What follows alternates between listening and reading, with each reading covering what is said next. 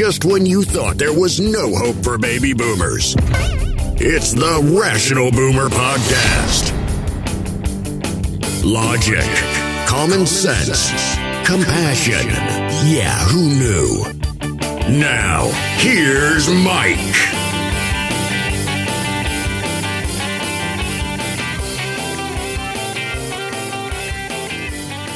We are back on the Rational Boomer Podcast. Hopefully your day is going well. It is Thursday.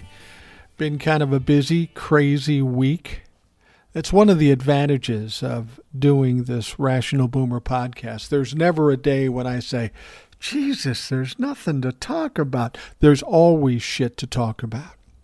And then from time to time, I get a listener to come on the show, and I get basically a break because they talk at least half the amount of time.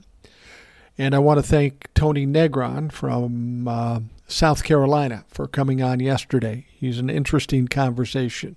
Smart guy, interesting background, and you can appreciate a guy that's trying to do some service and help kids and some of the things he's doing. So, Tony, thank you for showing up yesterday at the last minute.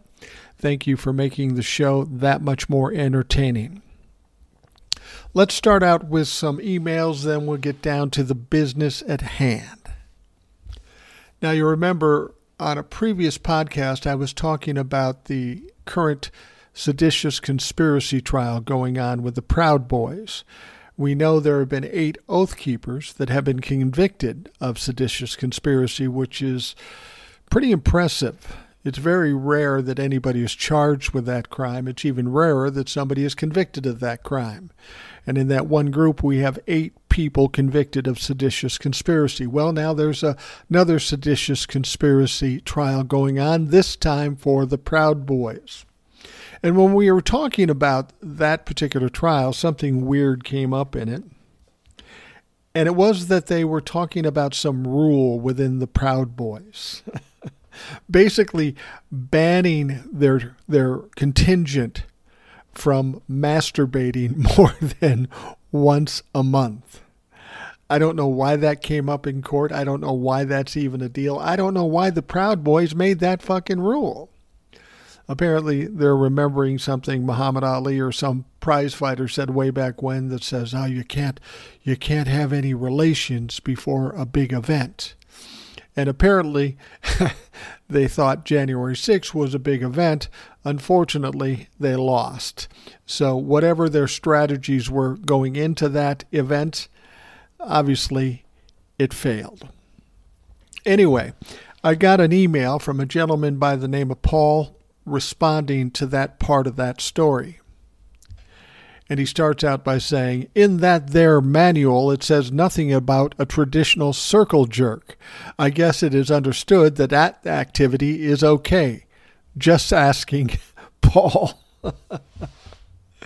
Yeah, Paul. Thanks for starting the podcast off right. Well, to be perfectly honest, when you look at the Oath Keepers and the Proud Boys, I tend to believe that the whole reason for forming these groups is for circle jerks. So that may be the main thing that they do besides trying to commit a coup against America. They failed at that. Let's hope their circle jerks are more successful. Oh, I'm glad it's my show, and I'm glad I don't have anybody to answer to, because I would get shit about that one.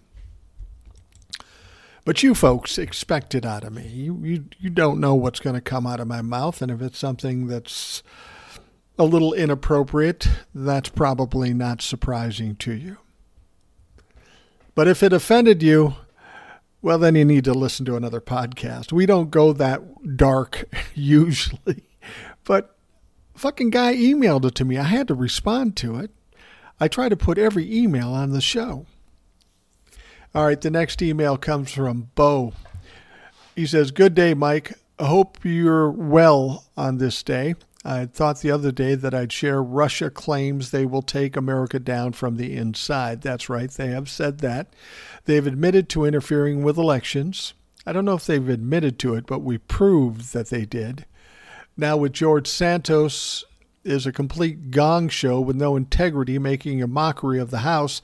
He's a relative of a Russian oligarch. We have heard that, and that is presumably where he got his money that he allegedly donated to his own campaign. However, he changed that yesterday, and he says, oh, no, I didn't donate it. Somebody gave it to me. Now, of course, he didn't say who gave it to him. And if somebody gives him that much money for his campaign, that's highly illegal. So he didn't get himself out of trouble. He looks kind of foolish. Anyway, Bo goes on to say the MAGAs are already doing a great job at making America a mockery on the world stage. I think this is a typo. Let's throw in George. That would be THROW, Bo. Not trying to be a dick. I'm just trying to help out here. Let's throw in George as a cherry on top. Push people to the point of breaking. The split in the peoples where both sides, libs and MAGAs, are watching the same movie with two completely different outcomes. That's true. The government knows this and continues to push the people. Divide and conquer. The courts are incompetent. How long before the American people become completely desperate and things take a major turn for the worst? The podcast today, 24th, that states there has been more mass shootings than days in the year, is a terrifying thought. I have immense faith in our humanity, even though it's tested daily with conservatives running roughshod around the world. Just my thoughts about what's happening down south. We are rooting for normalcy and for democracy. P.S. Always appreciate all your work you do in being rational and sharing insight from your indigenous neighbor. With thankfulness, Bo. Thank you very much, Bo. You've written before, and I always love hearing from you. I tend to think that the whole idea of coming up with a two-party system is, in fact, to divide and conquer this country. Can you imagine what would happen to our politicians if we were all independent or all together in some kind of unity? I mean, let's be perfectly honest. The difference between conservatives and liberals at this point, prior to Donald Trump, was 6 of one, half a dozen of the other. Conservatives will say, we want to be fiscally responsible. Oh, yeah? Oh, yeah? Well, fiscally responsible doesn't mean adding $8 trillion to our debt like they did during Donald Trump's tenure. Conservatives aren't conservative anymore. You have two different kinds of liberals, two different kinds of Republicans, and so we almost have like four parties going. But they're only split in two parties. Can you imagine what would happen if those two parties weren't split? We were, in fact, united. Well, then the politicians would be in fucking trouble. And you're absolutely right. One of the reasons they can create this division is because we all get different stories. We all have different sources for our news. If you're a Republican or a Trump-la-fuck, you get it from OAN, Newsmax, Fox News, and the like. The liberals will get it from MSNBC and CNN, presumably, and some of the others. And the fact is you can watch the same news story on both right and left media and get two totally different stories. So I think the media plays a part in the divisiveness in this country. In fact, I think they play a huge part. Of course, the parties want to split us up. They give us all the trigger words that might hit our senses. The liberals just want to spend all our money and give away free money. The Republicans just want to give money to the rich and take it from us. Both those comments are kind of true. But it's a matter of what really is bad and what is really good for this country. I don't think under any circumstances giving rich people a $2 trillion tax break and giving Americans, the normal Americans that pay most of the taxes in this country, giving them nothing. That's not a good thing. And I think the progressive liberals can go a little far with what they want to do. But whenever I talk to somebody who talks about liberals and say, well, they just want to spend and give away things for free, that's not entirely true. But I always tell these people, you've been conditioned to think that our government can't spend money on us, whether it be health care or whatever, because how are we going to pay it back? It's just going to make the debt higher. We'll never pay this back. It's going to go to our kids, and they're going to have to pay it back. Funny thing about that is that whenever they talk about giving $840 billion to our Defense Department or a $2 trillion tax break to the rich, nobody says we can't afford that. It's not until it comes to health care or lower pharmaceutical prices or anything that comes back to us. That's when the argument comes up that we can't afford it. Now, you would expect that out of the Republicans. They want to push their agenda along, but for some reason, there are a lot of people in this country that buy that bullshit, and it is bullshit. If we can't afford to give free health care and free education to people in this country, why is it nobody complains about the Defense Department or the tax breaks for rich? It's because they've been conditioned. The Republicans have done a great job in controlling the narrative and making people believe that the liberals only want to drain this country of money and give away free shit. That's not true. It's just not true. But no matter how you look at this, whether you're on the right or on the left, tell me this does not make sense. All of us in the middle class pay taxes. We pay a lot of taxes. Percentage-wise, we pay more taxes than the rich. Now, when they tell us that we can't do something for the middle class because we can't afford it, doesn't that upset you a little bit? Does it confuse you a little bit? Here's my point. You and I go out day to day. We go into the grocery store, the drugstore, a garage sale, buy a car or whatever. We lay out money and we expect something in return, something of equal value, right? If I'm going to buy milk, eggs, and cheese, and I put out the money, I expect to take home the milk, egg, and cheese. Same with a car, same with whatever I buy. But for some reason, the people of this country seem to be okay with putting out the money in their taxes and somehow comfortable with getting nothing in return. Now, I know what you're going to say. Well, we have the fire department. We have all these services. Yes, we do. But somehow the rich get their money back. They don't have to pay taxes. Wouldn't it make sense just to have them pay a fair amount, give back to the middle class, which will make this country flourish? I mean, I think that's where the rich get it wrong. They think they're entitled to everything and we're entitled to nothing. But over time, that's going to ruin it for everybody. Once they break the middle class and there is no money, who are the rich people and the politicians going to grift?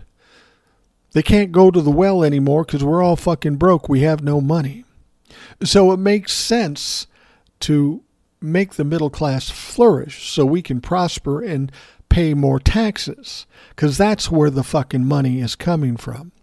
I mean, it's like kind of going down in a forest. My family had a cabin in northern Minnesota, and there was a lot of logging going up there, you know. They'd cut down trees and sell it to lumber yards and whatever. They'd cut down the trees, but one thing they always did, and I've seen how this works now. I remember they cut down this one field. They took all the trees out of there. They were all pine trees. And then in this same field, they planted seedlings. Now, this was in the 60s. And I thought, what's with all the seedlings? Well, they're replacing the lumber they took. I go, yeah, but it's going to take fucking forever for those things to grow. Why is that a thing? Well, in most cases, they would have to do that. And now we're talking 40 years since that time. And if you drive by that same plot of land, which I have, you got some big-ass trees there. You got some more lumber to take down. And if they do, they're more than likely to replant with seedlings again and start all over. Can you imagine what would happen if they cut down trees and didn't replace it? Granted, it takes a long time, but you've got to feed the thing that's serving you. And in this country, the middle class and the taxes we pay essentially run this country. So it makes no sense to run us dry, because once you do, it's like trying to find water in Southern California in August. There is none. And when there is none, what do you fucking do? Anyway, thank you for the email. And feel free to write anytime, Bo. Always love hearing from you. Now, this last one, comes to us from Eric. He's written a number of times as well. He says, "Hi, Mike. I agree with what you said on TikTok about the Georgia case. I believe we will see multiple people indicted and multiple charges against them. The decision not to release the report makes sense. While that report might convict all defendants in the court of public opinion, it does, in my opinion, taint the jury pool. While finding uninformed juries on these cases is probably impossible, I'd hate for this report to have a negative effect on any possible trial. I also agree that once the first indictments start, it will be open season for every investigation. Of these classified documents, I'm disturbed and disappointed that there have been many found with Joe Biden. However, it does at least appear that this all could be a mistake. We need to fix the security around these types of documents, because what we are doing clearly isn't enough. Now that Pence has searched his own house and found documents as well, it makes me wonder who else might have documents. Did Obama keep any? Did Bush? Did Cheney? When the documents were first found at Penn Biden Center, I thought it was either planted by Trump's people or just a mistake. When they first said they found the documents at Biden's home in Delaware, I thought those could have been things he brought home with him from his term. Now I don't know what to conclude from all this. Thanks for all your insights, Eric. And you're absolutely right. You're absolutely right about everything you said. We'll cover the Georgia thing real quickly. We know that Fani Willis is investigating the attempt to overturn the election in Georgia by Donald Trump, Lindsey Graham, Rudy Giuliani, Mark Meadows, and a bunch of other people. We know that she took it to a special grand jury. Now, the important thing to understand about a special grand jury is that they don't put out indictments. The special grand jury investigates this situation, then makes recommendations through a report. Then Fani Willis takes this report to the grand jury and decides whether or not there's going to be indictments. Now, one of the things they have to decide in this normal grand jury case is whether they should publish and make available the report. Now, all of us, when we heard that, we thought, yeah, damn, let's see the report. I want to see all the dirt. But we were all probably surprised when Fani Willis herself went into court and says, listen, I don't want you releasing that report because it might taint the jury pool or whatever it might do.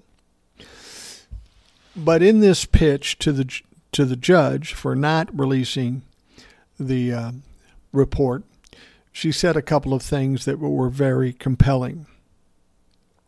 She said she wanted to keep the report under wraps to protect future defendants.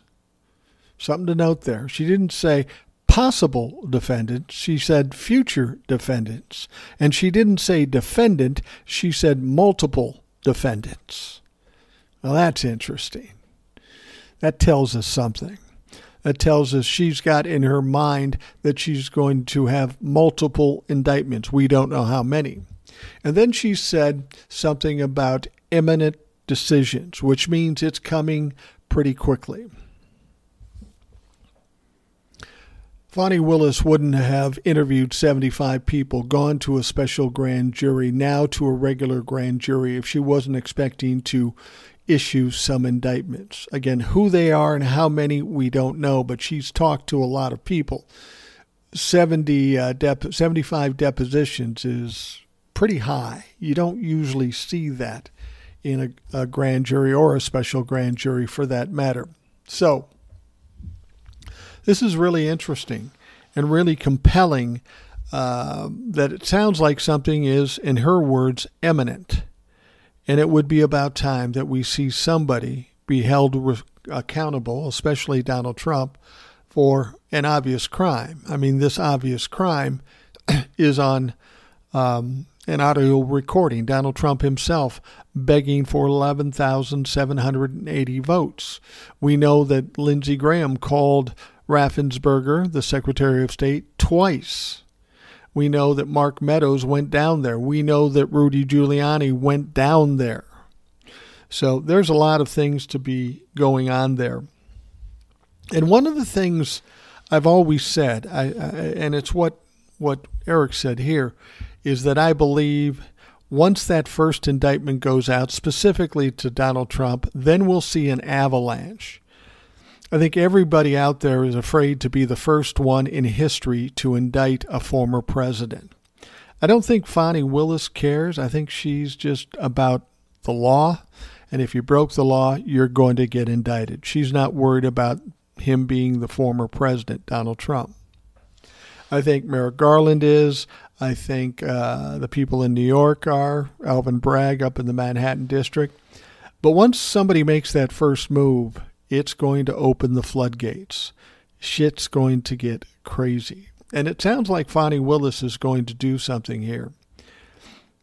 And I think a lot of people are worried about Donald Trump getting an indictment. But since she's talking about multiple indictments, some of the people she could be talking about are those folks that tried to masquerade as electors. They were fake electors. These people are just nobodies, but they're going to be taken to task. The people that helped put these people together and formulate the effort, those people are probably going to get indictments. Donald Trump should get an indictment. Rudy Giuliani, we know, is a target. We've got Mark Meadows. There's a lot of possible indictments coming out of this, probably some indictments we don't even imagine at this point. So it's going to be very interesting to see. And I have this feeling that if Fani Willis comes out with these indictments, this is going to light a fire under the DOJ. I mean, think about this. The January 6th committee got the jump on the Department of Justice regarding the January 6th insurrection. Now that the January 6th committee is done, the DOJ has been waiting for evidence from them, which they now have. But that's completely backwards. It never happens where Congress leads the DOJ in any kind of investigation. I mean, we've got Merrick Garland, the highest law enforcement official in the country, and now he's got the January 6th committee doing his job. That's got to be a little embarrassing to Merrick Garland. And then when you throw in the fact that the state of Georgia and Fani Willis might jump them with an indictment before they even get ready to do that stuff, it's got to be embarrassing for them. And it's got to light a fire underneath them. At least I'm hoping that's the case. And as I've said, once we get one indictment, a lot of others are going to fall. But I've also said we only need one indictment on Donald Trump to finish that motherfucker. As far as his status with the Republican Party and with the American people, he's losing ground every day. He's no longer going to be a factor. As much as people want to tell you he is, the media will tell you he is because he's good TV. They want to get ratings with stupid shit that Donald Trump says. The fact of the matter is he's trying to set up rallies. He doesn't get enough support. He's not getting much coverage with Truth Social. He's now thinking about breaking that agreement with Truth Social and ending up in Twitter. And of course, There's the new information that came out. Apparently, Meta, otherwise known as Facebook, is going to let Donald Trump back on Facebook. And that's an appropriate place for him. Now, as much as I started on Facebook, I'm still on Facebook. I like Facebook for what we're doing. Facebook is kind of like Twitter in that it's a fading app. Facebook is known to have a lot of older people. Now, it didn't start out that way, but now it's pretty much old people. And when I say old people, I mean people like me and you. And that's fine. That's a great platform for us to interact, and that's why I'm on Facebook. But people are all upset about the prospect of Donald Trump coming not only back on Facebook, but Facebook or Meta-owned Instagram as well. So he could get back on Twitter, get back on Facebook, get back on Instagram. And in his mind, he thinks, well, maybe I can rekindle the fire. Maybe I can get things going back my way because now I'll have a platform to speak to people from. I don't think he sees what actually is going to happen here. As I've said all along, all you have to do is let Donald Trump talk and he'll implicate himself and make himself look like a fool. And he's done that on Truth Social. Now, let's be honest, while Truth Social doesn't have that many followers, the media has helped him out there. As much as Truth Social they don't have many followers for Donald Trump there, a few million, something like that, which is decidedly smaller than the 80 million he had on Twitter when he left. But the problem is even though it goes out to a small crowd on Truth Social, every media outlet digs it out and reports it on television. So he's already got pretty good coverage with the things he's saying, thanks to the media. Now, if he gets on Facebook and Instagram and Twitter, I don't think this is necessarily a bad thing. I think it's just going to burn him down quicker. Now, just after over 2 years after indefinitely banning Donald Trump, tech giant Meta plans to reinstate the former president on Facebook and Instagram in the coming weeks. So it's not immediate. It's coming up. It's not there yet. Trump's reinstatement will come with new guardrails in place to deter repeat offenses. Nick Clegg, the company's president of global affairs, said in a press release. Now, Mr. Trump is subject to our community standards, Clegg wrote. In light of the violations, he now also faces heightened penalties for repeat offenses, penalties which will apply to other political figures whose accounts are reinstated from suspensions related to civil unrest under our updated protocol. Now, in the event that Mr. Trump posts further violating content, the content will be removed and he will be suspended for between 1 month and 2 years, depending on the severity of the violation. Trump's 2024 campaign had stepped up lobbying efforts to regain control of various social media profiles, almost all of which were suspended after he used them to coordinate and instigate the riot on January 6th. So now it looks like he's going to get back on the platforms. And if you're worried about it, don't be. Because he probably won't last very long. But the fact of the matter is, it's going to hurt him more than it's going to help him. I think what's going on with Facebook particularly, and even Twitter for that matter, I think some of the activity on those apps is starting to fall off a little bit. This is why they're looking to get Donald Trump back on. They want to do what the media does. Make Donald Trump a focal point. Let him do his embarrassing shit, and hopefully they will get more activity and traction on their platforms just by virtue of letting Donald Trump be the freak show. Now, unless you're an older person like me, you may not remember that back in the old days of the state fairs and the county fairs and stuff, they had these freak shows. And in retrospect, these freak shows were really sad because these were people with handicaps and that sort of thing, and they gave him weird names like the Crab Boy or the whatever they called him. But that's kind of what the premise is for the media and now for these social media platforms. They need attention. They need more activity. They want to make money. So what they're doing is allowing the clown show back on and hoping they reap attention and activity. And sadly, they will. They will. People will flock to Facebook and Instagram and Twitter again just to see what that dumb fuck is going to say next. He is truly an embarrassment, and if you're worried about him getting power by getting onto these platforms, I promise you, it's not going to do him any good. It's going to hurt him further. The damage he's already done to himself is irreparable.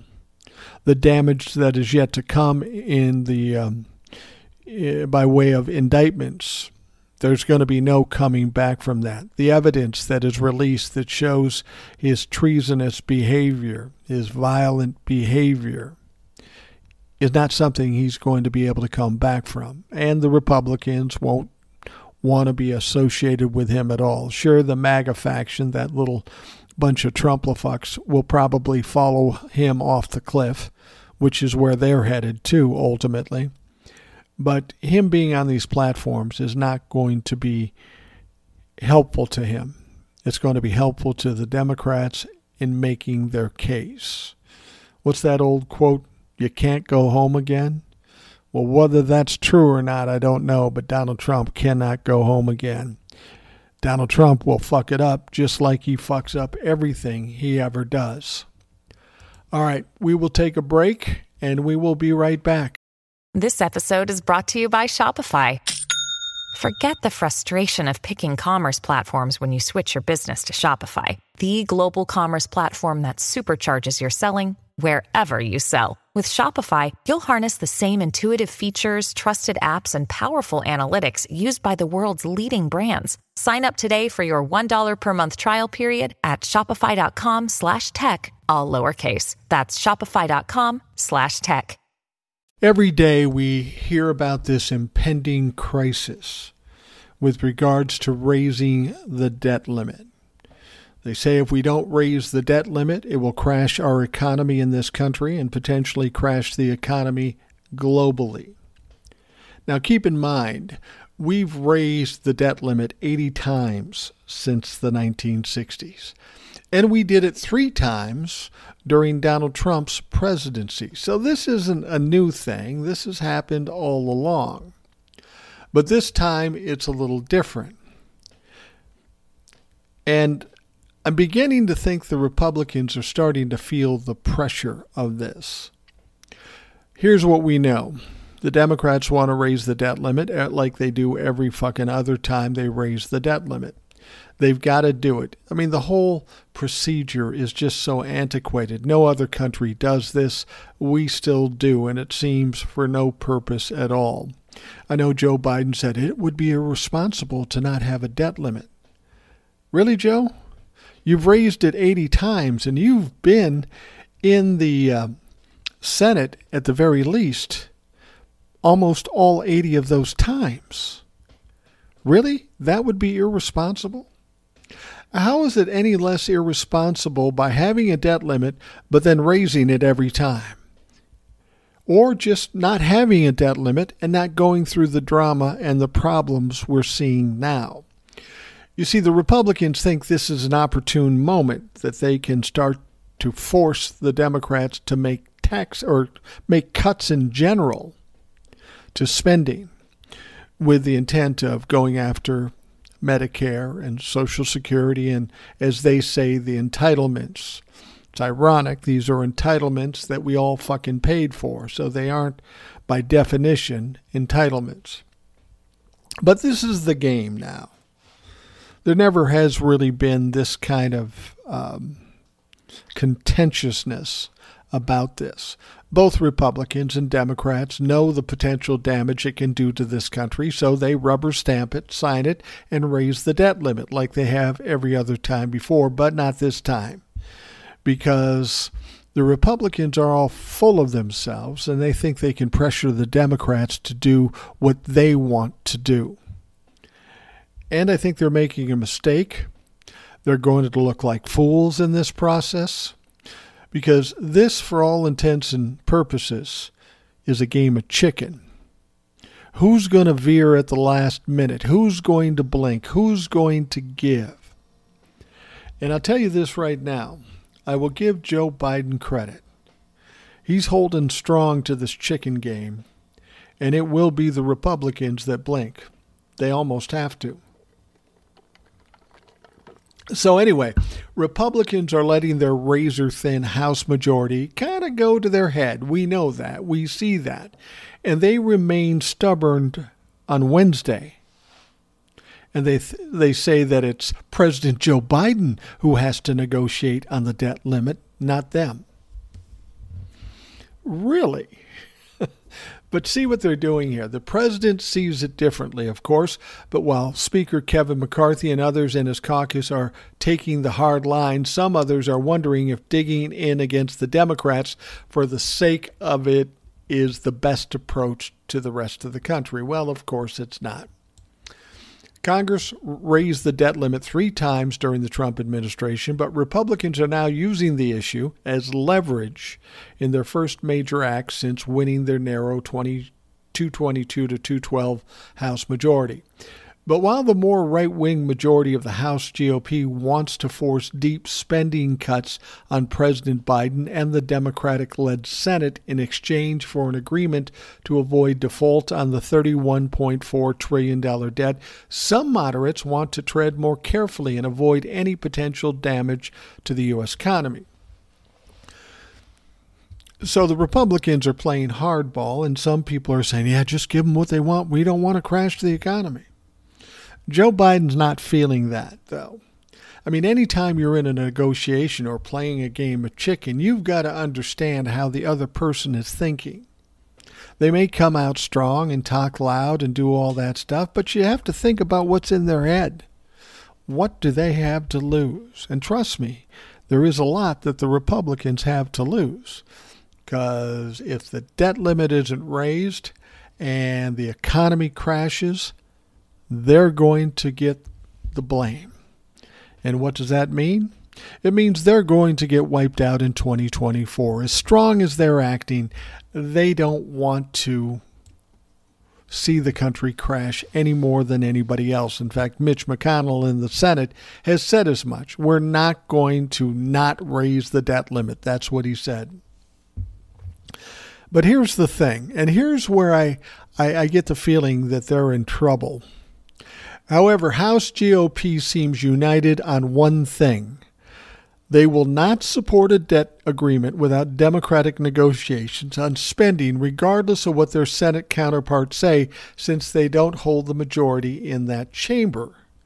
Now, the Treasury Department, which has already deployed extreme measures to keep the government open, has warned that it may only be able to pay all the government's bills through early June, at which point the world's biggest economy could be at risk of failing to meet its obligations, including defaulting on its debt securities, which would be catastrophic in this country.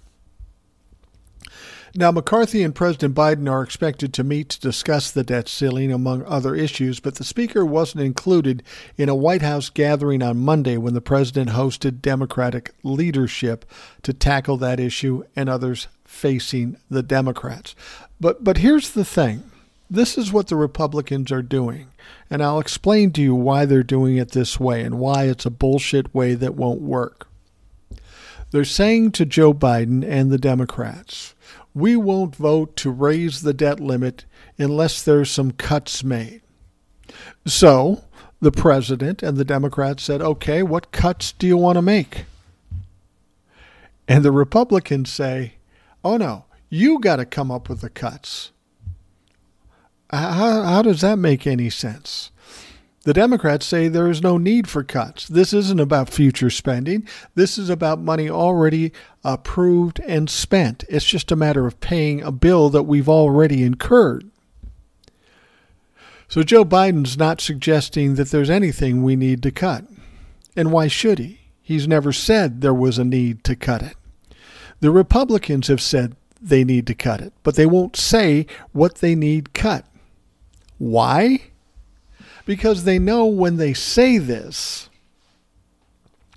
they're going to get the heat for it.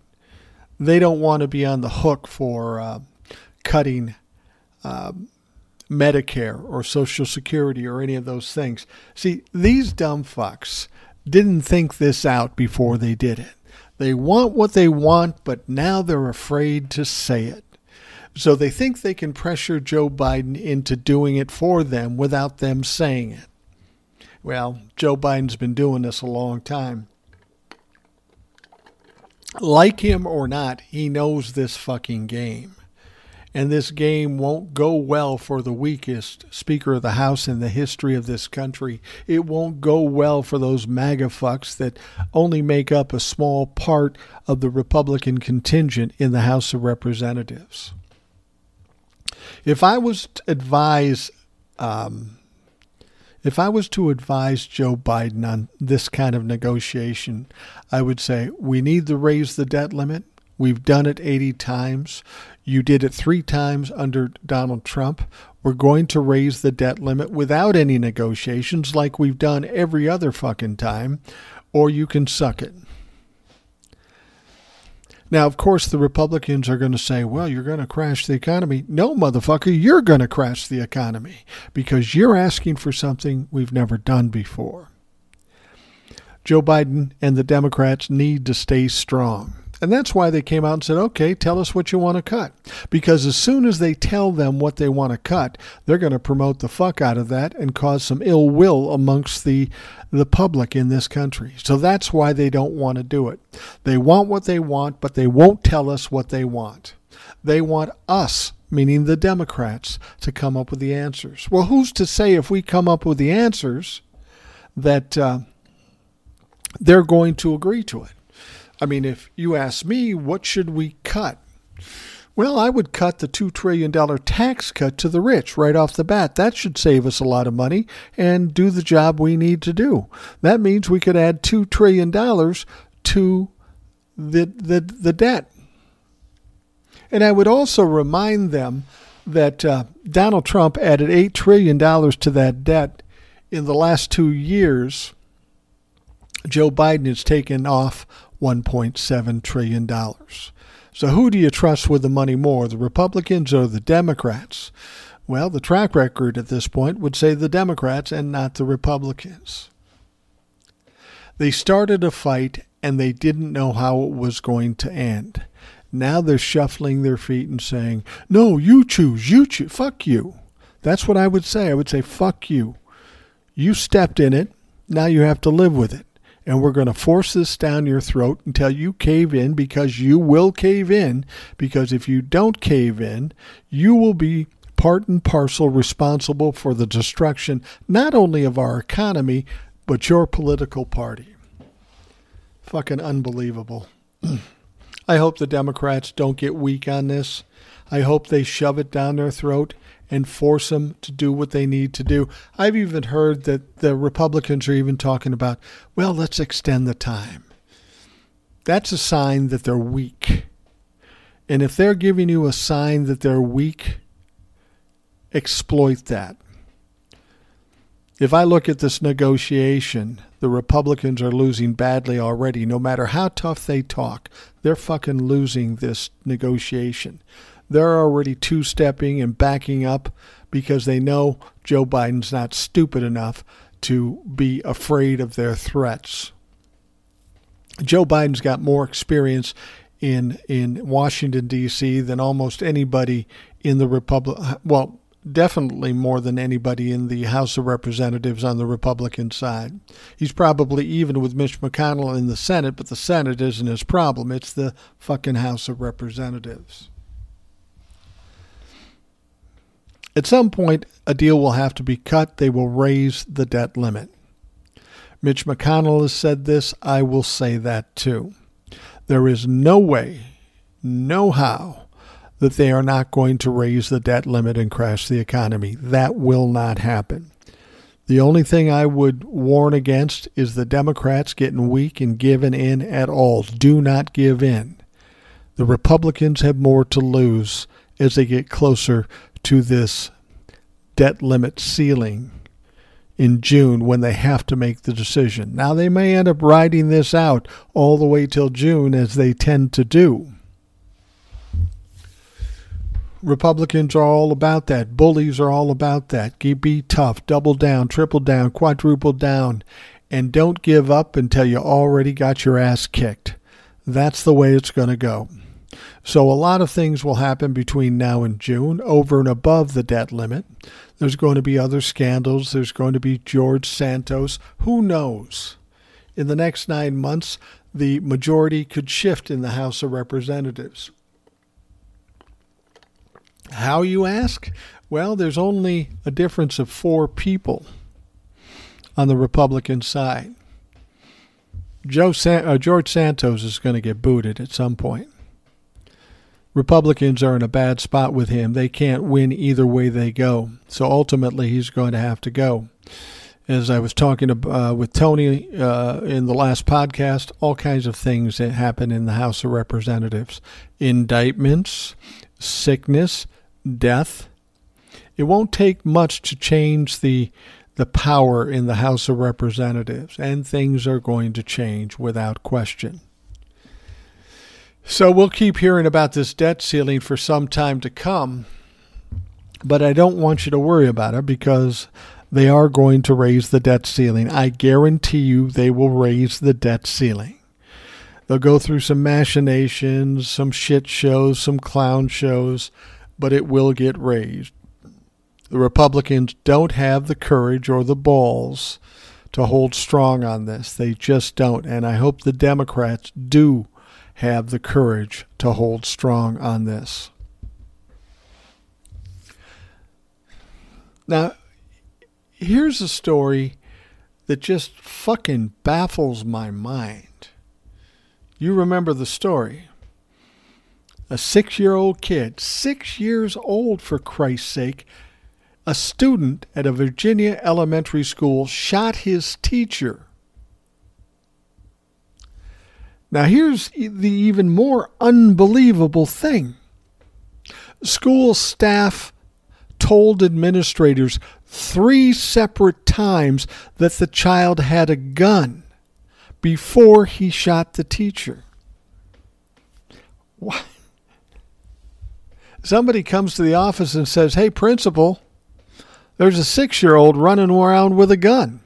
They even have it on videotape on the school videos, school cameras. But this administration was warned 3 times that a 6-year-old child had a gun running around school. And they did nothing about it. Well, up until the time, a teacher was actually shot by this 6-year-old kid. Abby Zwerner, a 25-year-old first-grade teacher at Newport News Rich Neck Elementary School, was shot by her student on January 6 and released from the hospital last week. Her lawyer, Diane Toscano, told reporters Wednesday that staff members repeatedly told school administrators that the boy had a gun, but those warnings were apparently ignored. How do you fucking ignore that? You hear the word gun in a school, you think you would be on lockdown and doing everything you can to protect those kids and the teachers, but they fucking didn't. What the fuck? I just heard the principal resigned, which he should. There's no fucking possibility that he should keep his job. On the day of the shootings, Werner told administrators the 6-year-old threatened to beat up another student. Later that afternoon, a different teacher who believed the boy had a gun told administrators that she searched the child's backpack and she believed the boy had put a gun in his pocket. An administrator allegedly downplayed the concern, telling the teacher the boy has little pockets. Fuck you. Superintendent George Parker III previously said at a virtual town hall that at least one administrator was notified of a possible weapon, but no gun was found when the boy's backpack was searched. Would you search the fucking kid's pockets? For Christ's sake? Apparently not.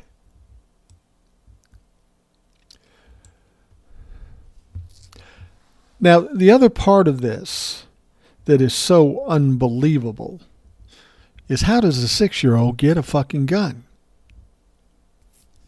How does that fucking happen?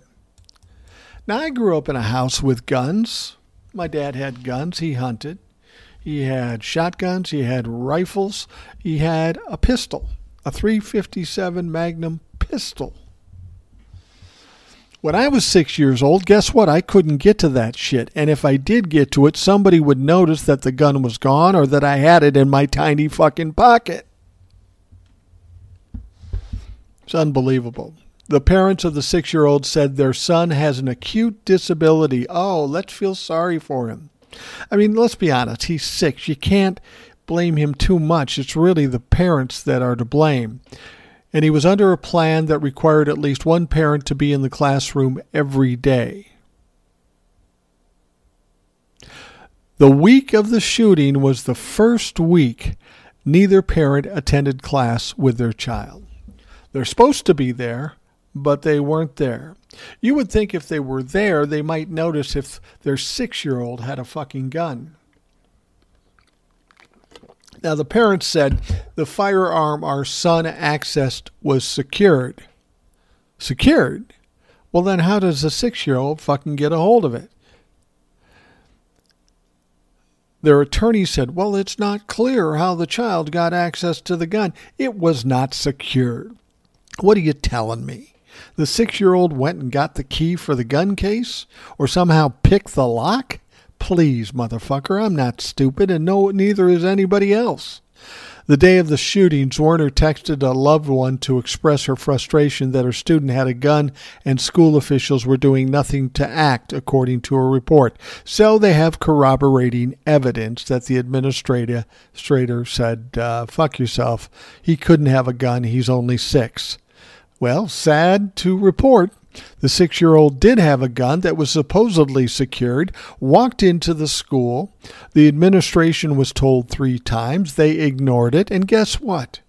25-year-old teacher who probably isn't getting paid very much at all to deal with a fucking nutcase kid.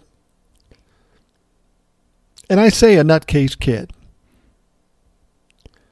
I know 6-year-olds. I have a grandson that's 10. That wouldn't even cross his mind. So how does a kid like that age, get to that point where he thinks he can grab a gun?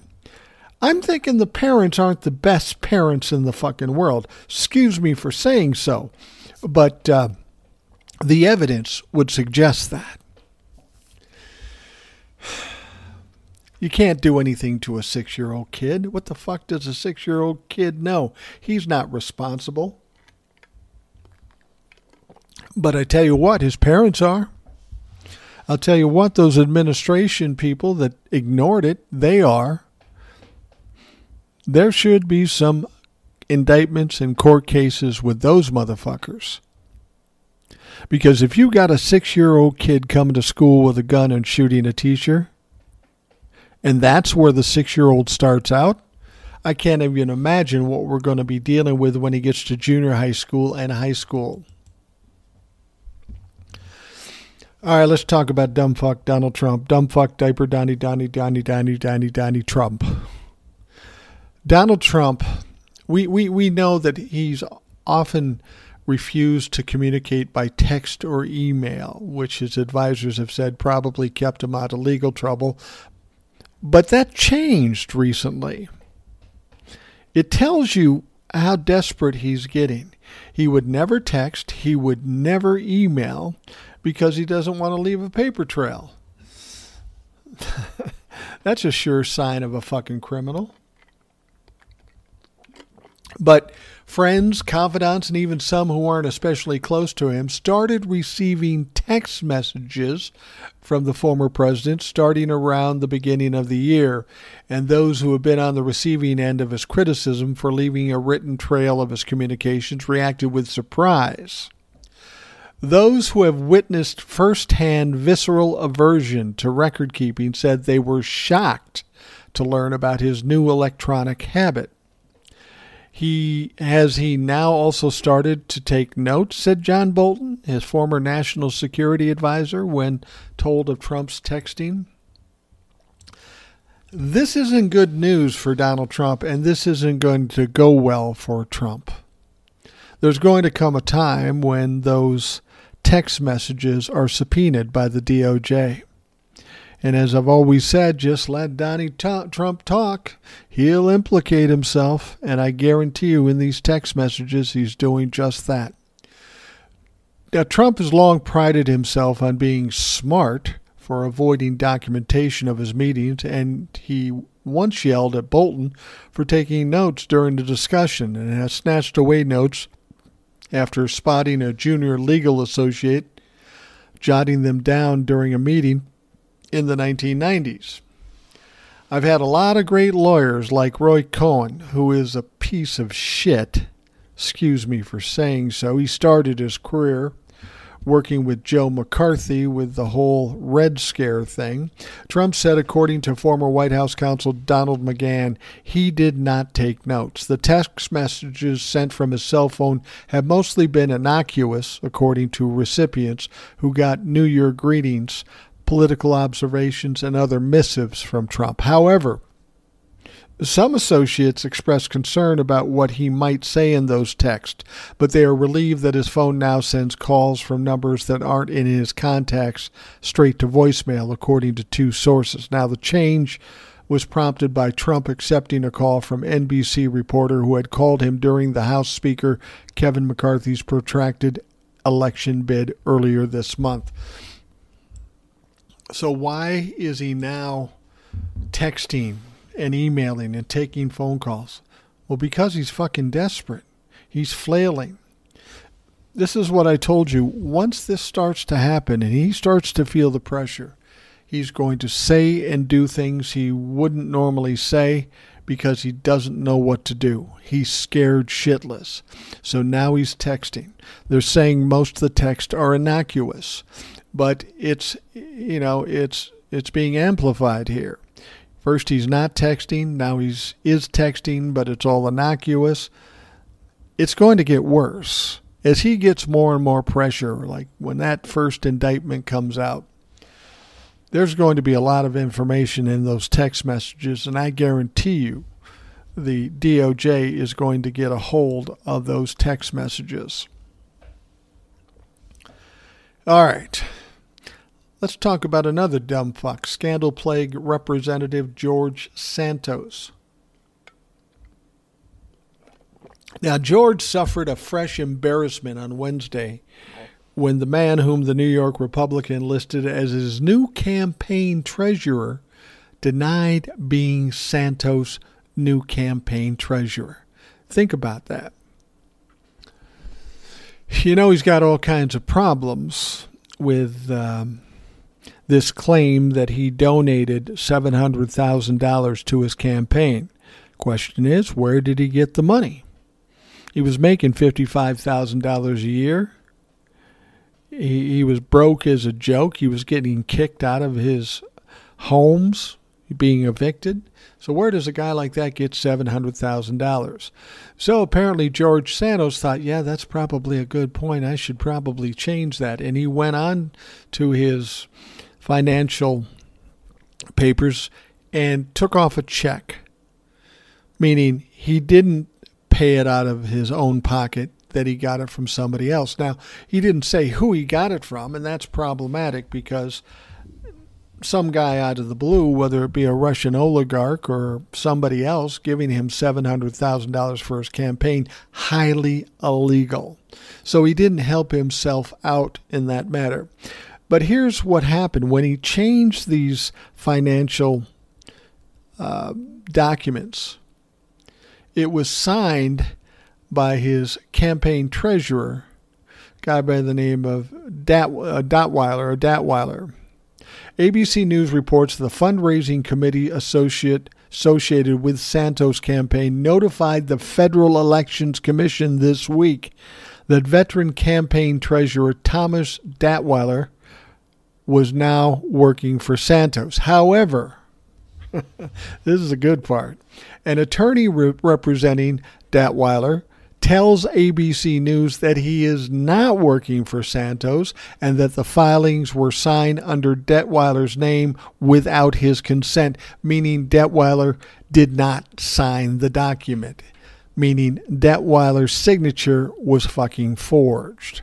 Now, on Monday, we informed the Santos campaign that Mr. Datwyler would not be serving as treasurer. Attorney Derek Ross explained, it appears that there's been a disconnect between the conversation and the filings today, which we did not authorize. So George Santos just digs the hole deeper. He admits he got the money from somebody else, which he can't do in that amount of a campaign donation. He can't accept a $700,000 campaign donation from one person. That's not legal.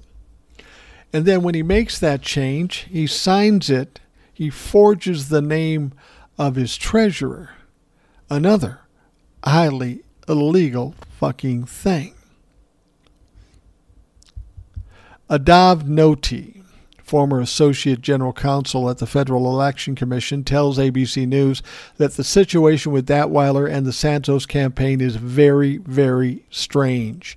And he emphasized that the person who submitted an electronic signature of Datwyler's name could find themselves in legal jeopardy. Yeah, you think? You think? It's completely illegal to sign somebody else's name on a federal filing without their consent, he explained. That is a big no-no. And you tell me that you don't think George Santos is going to get his ass kicked out of Congress. Well, of course he is. Of course he is. All right, this last one is just fucking stupid. And it involves former Representative Devin Nunes. So, this is the guy that sued a Twitter cow. So it's not surprising that he would do something stupid. We know that Devin Nunes resigned. Why? I don't know. He resigned his position as representative and took a job as CEO of Donald Trump's Truth Social, which is dying 1,000 deaths right now. So way to go, Devin. Nice job running that fucker. Devin Nunes bizarrely claimed Representative Adam Schiff reached out to the Russians to solicit nude photos of former President Donald Trump. Now, if in fact there were nude photos of Donald Trump, who'd want those motherfuckers? Nobody wants those. Certainly not Adam Schiff. Nunes, as I say, the CEO of Trump Media and Technology Group, did not elaborate, but was likely referring to a prank phone call Schiff received in 2018 from two Russian radio hosts. On Tuesday, Speaker Kevin McCarthy rejected the nominations of Schiff and Representative Eric Swalwell to the House Intelligence Committee, on which they served for years. McCarthy has cited Swalwell's past association with an alleged Chinese spy, which is absolute bullshit. As for Schiff, the Speaker has been critical of how he handled the first impeachment of Trump as one of the impeachment managers in the House. I don't know, it seemed to me that impeachment proceeding went quite well. By the way, Donald Trump was impeached twice. Democrats allege McCarthy is exacting revenge for the removal of Representatives Paul Gosar and Marjorie Taylor Greene. All they did, Paul Gosar put up some memes showing him killing AOC and threatening the President of the United States. That's it. Why would you get thrown off committees for that? And Marjorie Taylor Greene spouting all kinds of QAnon conspiracies and crazy shit. Again, justified kicking her off. Nunes offered his reaction on Wednesday's episode of The Story on Fox News. Adam Schiff said time and time again that he was going to be vindicated. Anchor Martha McCallum said that there was proof that President Trump was working in collusion to the detriment of this country with Russia. She asked Nunes if those claims harm national security. He went on to say, there's so many things that, yes, can go over here, back in history, but I think one of the most important ones is this, said Nunes, the former chair of the House Intelligence Committee. You had Schiff running around the country telling everybody that Trump was a Russian agent. How dare a Republican, any Republican, reach out to Russians to get information that could possibly sway our election? He then claimed Schiff solicited Russians for nudes. See, he's spewing the same old shit. Russia, Russia, Russia. It was a hoax. No, it wasn't a hoax. 10 separate occasions of obstruction of justice by Donald Trump. The Russians meddling in 2016, that was proved. And they did it to the benefit of Donald Trump. Donald Trump has all kinds of connections with Russia. His son Eric said they got all their money from Russia. This Mueller report and calling it a hoax is ridiculous. I run into Trump-la-fucks from time to time that say, oh, that Russia thing was a hoax. No, it wasn't, motherfucker. You want to talk about it? Let's talk about some facts. And usually when I get to the facts, they say, oh, now you're being mean, and they run away. I'm tired of hearing this shit. This shit is bullshit. It's fake news, as they say. It's diversion, distraction, and delays. That's all they do. That's all they have. And this Nunes dumb fuck, he's going to fade away into oblivion. He had a representative's position in the House. He resigned that position or retired or whatever the fuck you want to call it. And he took the job with Donald Trump's company, which is failing, which should be not surprising to anybody because every one of Donald Trump's companies has failed. Oh, and by the way, the SEC has been investigating Donald Trump's company as well. Devin Nunes is going to die on the vine with this company.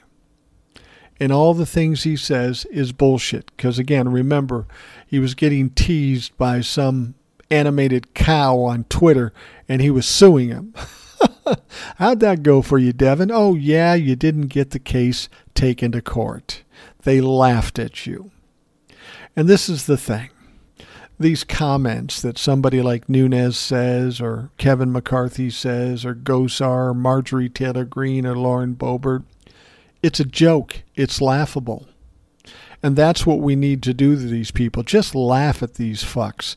That's the one thing they hate the most. If you aren't taking them seriously, if you're not afraid of them, they don't know what to do. And this is what the Democrats need to do for the next 2 years. Laugh at these fuckers, embarrass them, and never back down. Keep shoving it in their face.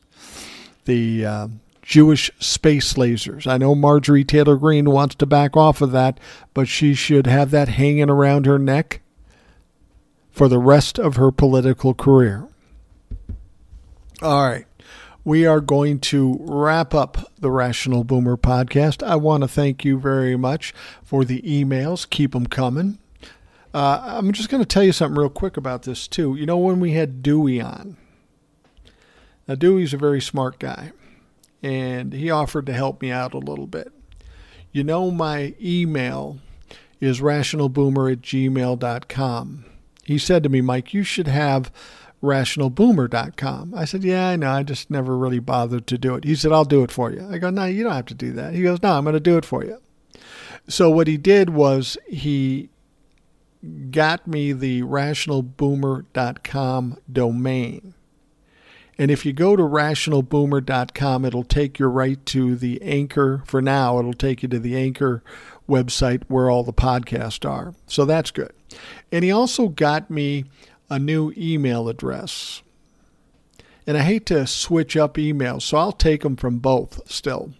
But the new email address he got me was mike@rationalboomer.com.